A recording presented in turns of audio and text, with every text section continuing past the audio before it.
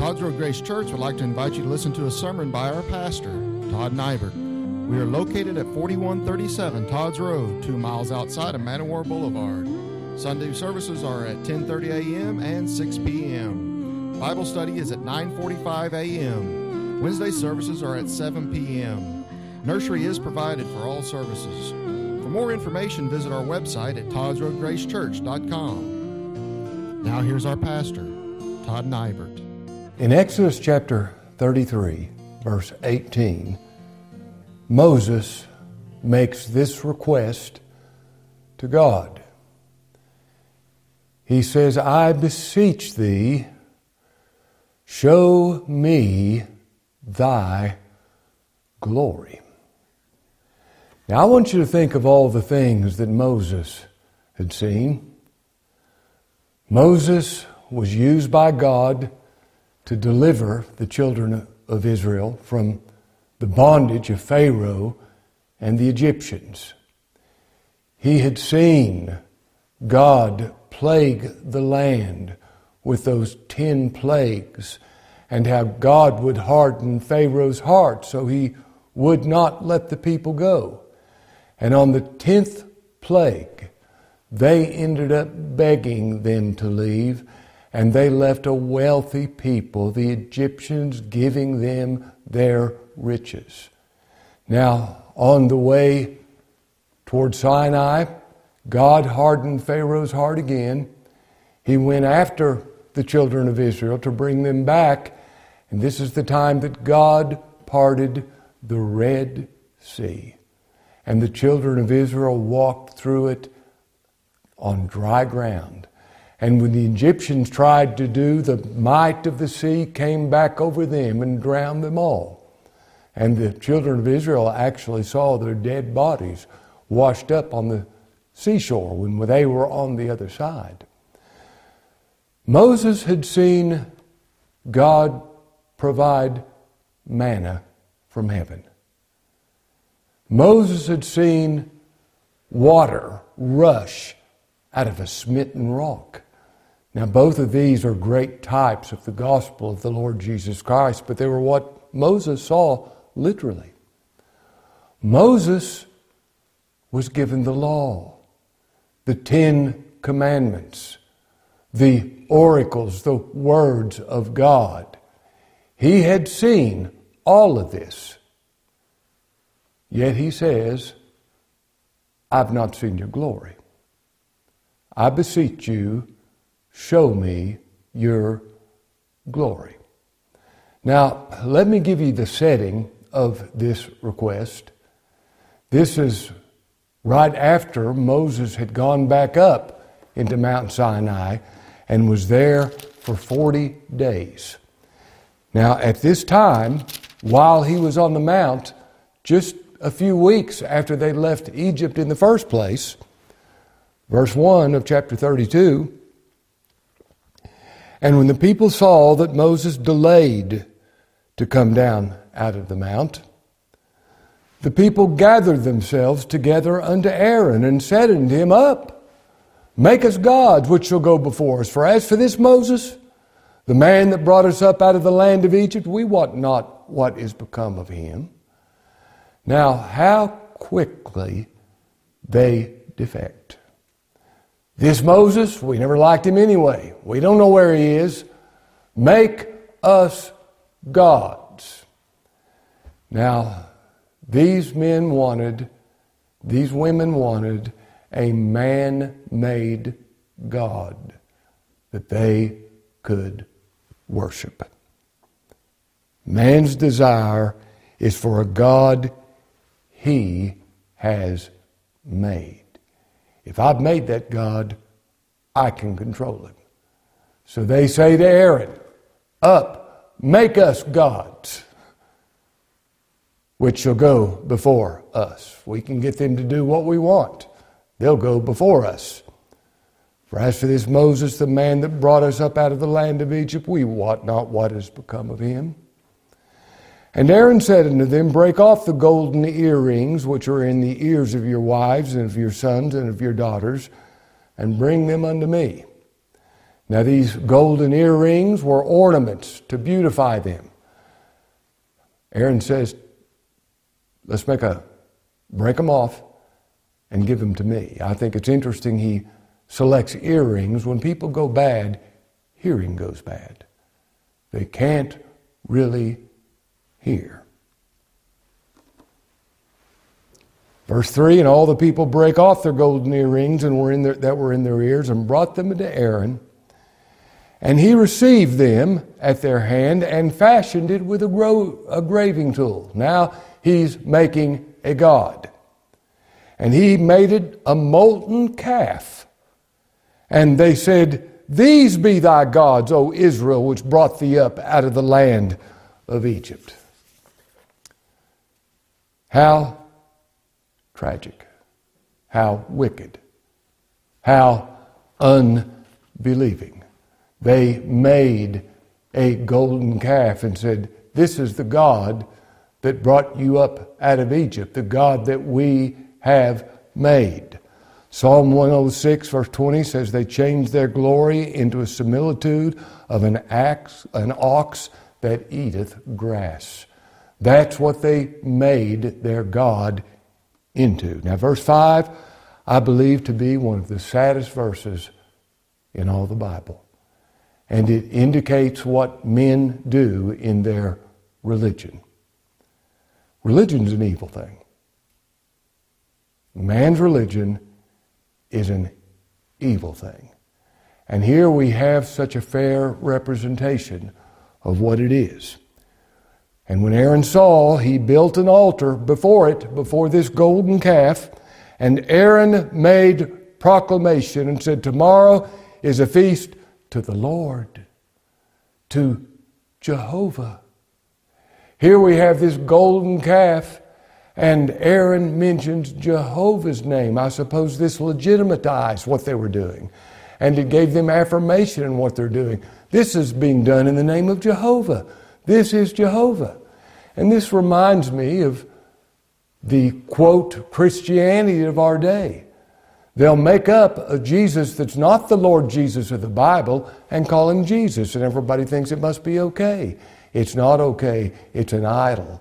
It's a false god. And that's what they were doing.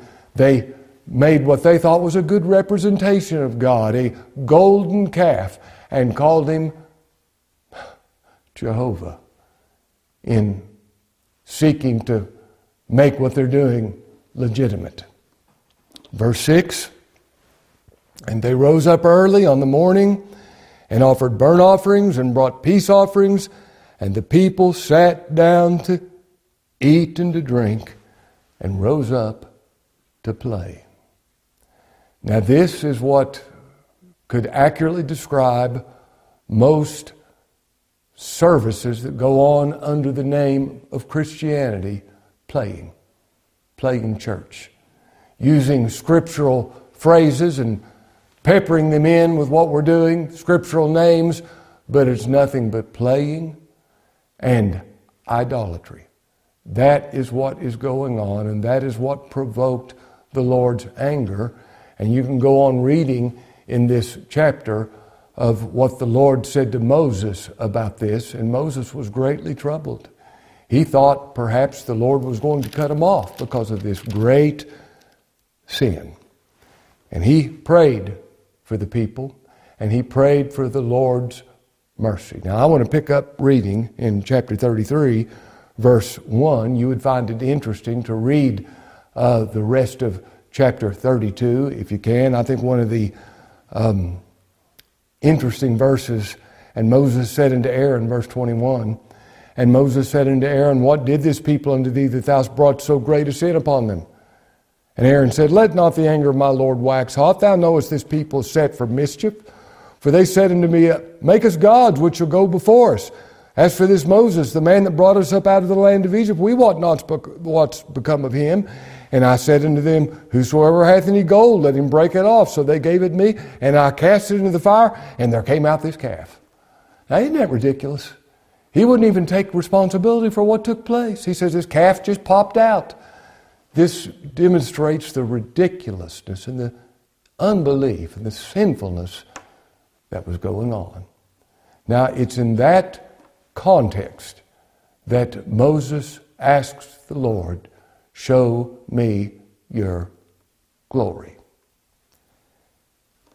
Verse 1 of chapter 33, and the Lord said unto Moses, depart and go up hence, thou and the people which thou hast brought up out of the land of Egypt, unto the land which I swear unto Abraham, to Isaac, and Jacob. Unto thy seed I'll give it, and I'll send an angel before thee. I'm not going.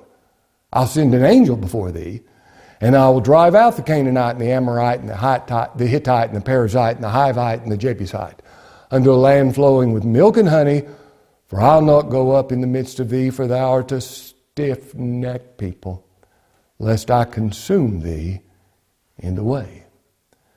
And when the people heard these evil tidings, and the evil tidings, as the Lord said, I'm not going to be with you. That's evil tidings. When the people heard these evil tidings, they mourned, and no man did put on his ornaments, the things that would beautify him. For the Lord had said unto Moses, saying to the children of Israel, you're stiff-necked people, a hard-hearted, callous people. I will come up unto thee in the midst of thee in a moment and consume thee. Therefore now put off thy ornaments from thee, that I may know what to do unto thee. All the things they thought beautified them, they were to get rid of, and they were to stand naked before God. Have you ever said, nothing in my hands I bring? Simply to thy cross I cling. And the children of Israel stripped themselves of their ornaments by the Mount of Horeb. And Moses took the tabernacle. Now this is not the tabernacle that would later be built, that had the Holy of Holies and the veil and all the paraphernalia of that tabernacle. That was to be built later. This was just a tent called the Tabernacle of Meeting. And Moses took the tabernacle and pitched it without the camp, afar off from the camp, and called it the Tabernacle of the Congregation. And it came to pass that everyone which sought the Lord went out into the tabernacle of the congregation, which was without the camp. And that would be an accurate description of a believer, someone who seeks the Lord. Am I someone who seeks the Lord? And it came to pass when Moses went out into the tabernacle that all the people rose up and stood every man at the tent door and looked after Moses until he was gone into the tabernacle. And it came to pass, as Moses entered, the cloudy pillar descended and stood at the door of the tabernacle, and the Lord talked with Moses. And all the people saw the cloudy pillar and at the tabernacle door, and all the people rose up and worshiped every man in his tent door. Now, if you ever see the Lord, you will worship. And you will only worship an absolute sovereign. You're in his hands. That God you'll worship.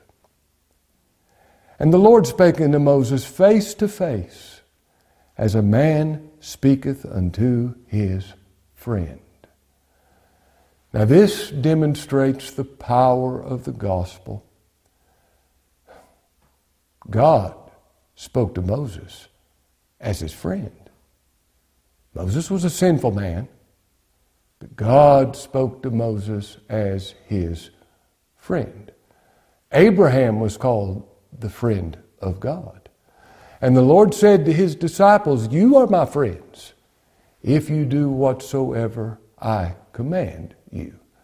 Now here's what the gospel does. 1 Corinthians 1:30 says, of him are you in Christ Jesus, who of God is made unto us wisdom and righteousness, sanctification, and redemption. That describes every believer. The person who has wisdom, righteousness, sanctification, and redemption, Christ made all that to them. That's God's friend. And God speaks to that person face to face. And Moses said unto the Lord, see thou sayest. Now he begins with what the Lord said. And that's a good place for you and I to begin. With what the Lord has said in His Word. I'm not interested in men's opinions and men's theology. I want to know what God has said in His Word. Lord, see, Thou sayest unto me, bring up this people, and yet Thou hast not let me know whom Thou wilt send with me.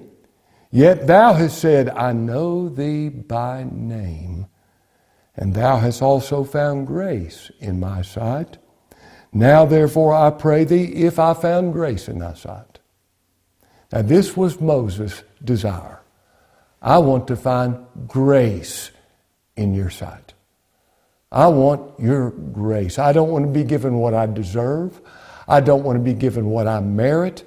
I need pure, free grace. If You deal with me according to my works, there's no hope for me. I need grace. The same grace Paul spoke of when he said, by grace you are saved, through faith, and that not of yourselves.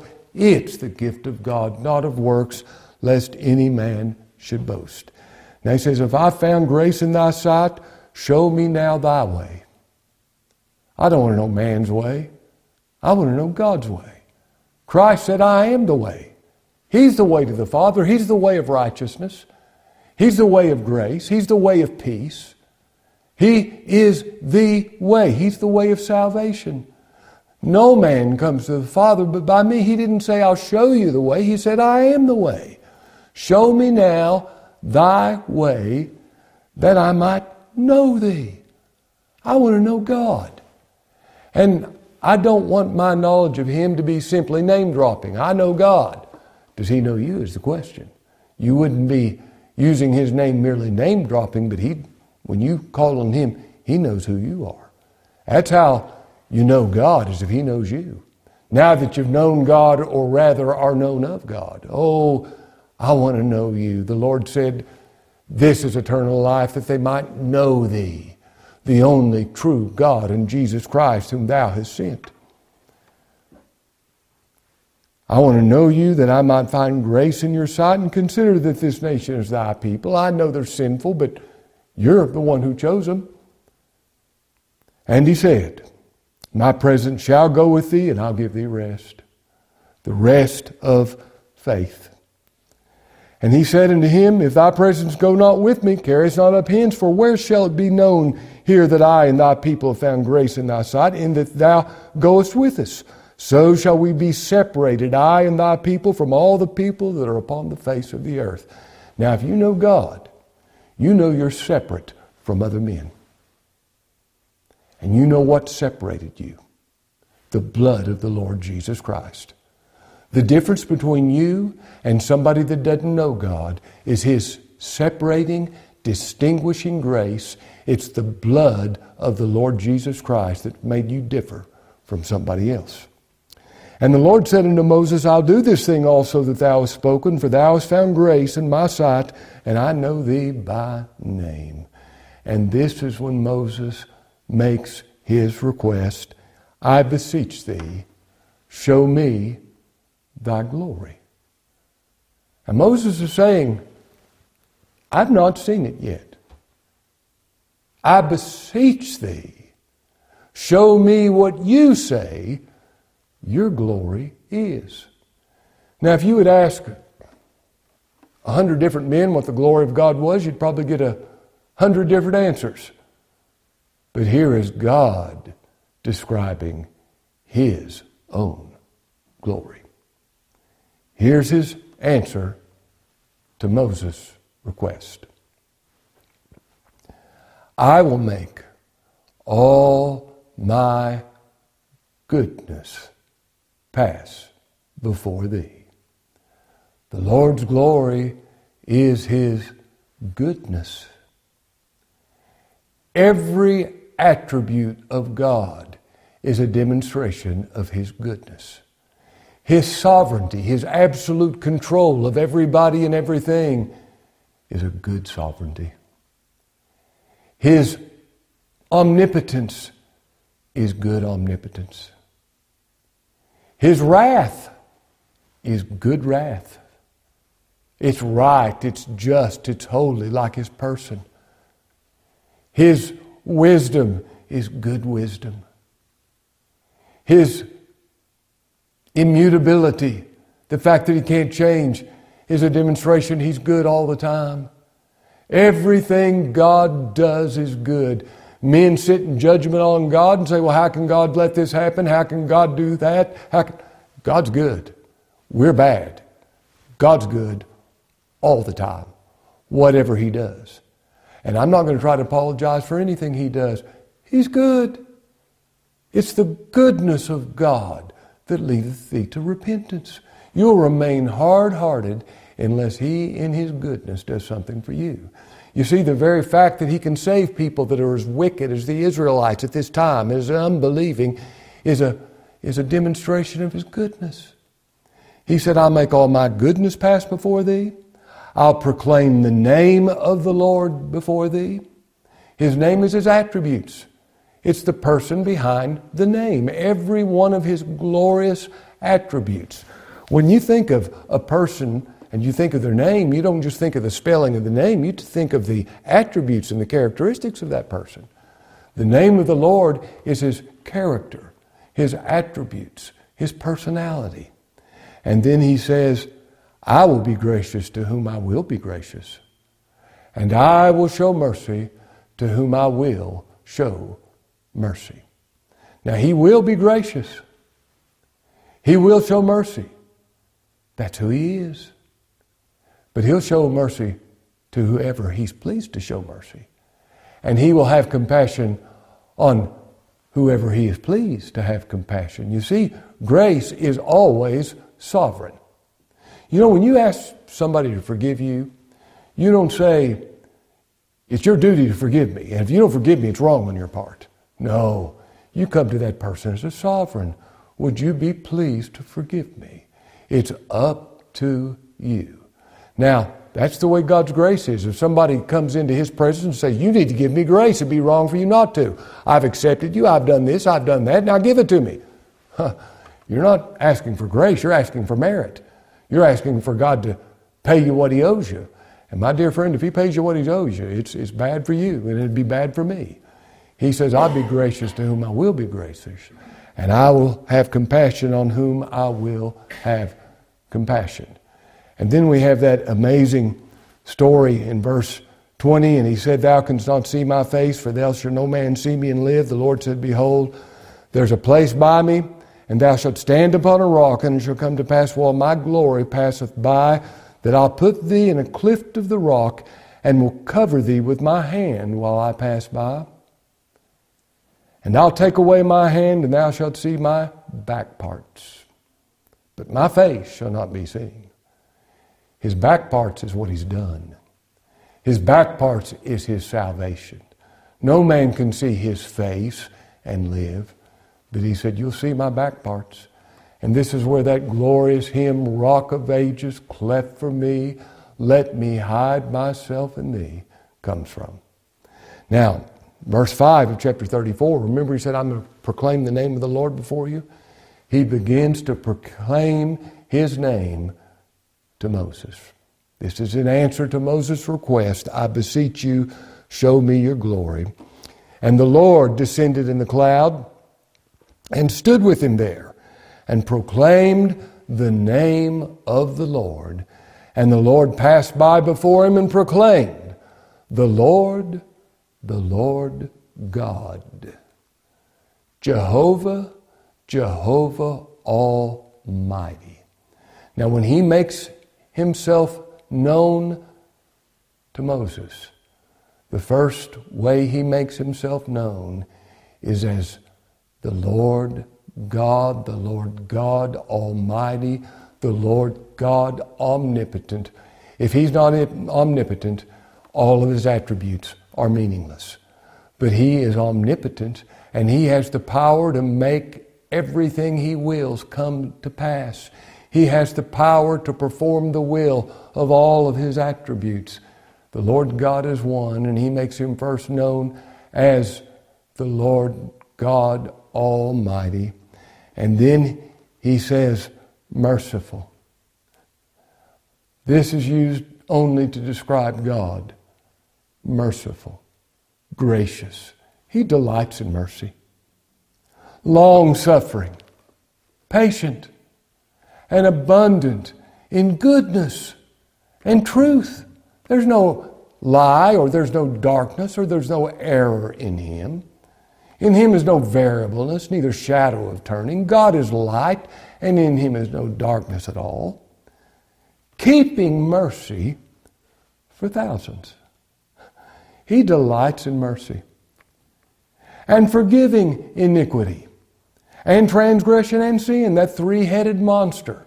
Iniquity, transgression, and sin. Iniquity, the sin of our good things. Transgression, the sin of our bad things. Sin, our nature. He forgives it all. Yet look what it says next. That will by no means clear the guilty. Visiting the iniquity of the fathers upon the children and upon the children's children unto the third and fourth generation. Now, how is it that God can forgive sin and by no means clear the guilty? That is understood only in the gospel of Jesus Christ. How God has made a way to be just and never clear the guilty, and yet justify everybody that Jesus Christ died for. This is the great mystery of the gospel. How He can forgive and never clear the guilty. That is only understood in the light of the cross, what the Lord Jesus accomplished on Calvary's tree. This is who God is. This is His glory. And what was Moses' response? And Moses made haste, bowed his head toward the earth, and worshiped. And he said, If now I have found grace in thy sight. He didn't presume on this. Oh, this is my desire. If I have found grace in your sight, and I know the only way you can deal with me is if you deal with me according to pure, free grace. If I have found grace in thy sight, O Lord, let my Lord, I pray thee, go among us. We need your presence. For it's a stiff-necked people. That's why we need grace. We're stiff-necked. And pardon our iniquity and our sin, and take us for thine inheritance. Now that is the Lord's answer to Moses when he says, I beseech thee, show me thy glory. We have this message on CD, DVD. Write, we'll send you a copy. This is Todd Nybert praying that God will be pleased to make Himself known to you. To receive a copy of the sermon you have just heard, send your request to todd.nybert@gmail.com, or you may write or call the church at the information provided on the screen.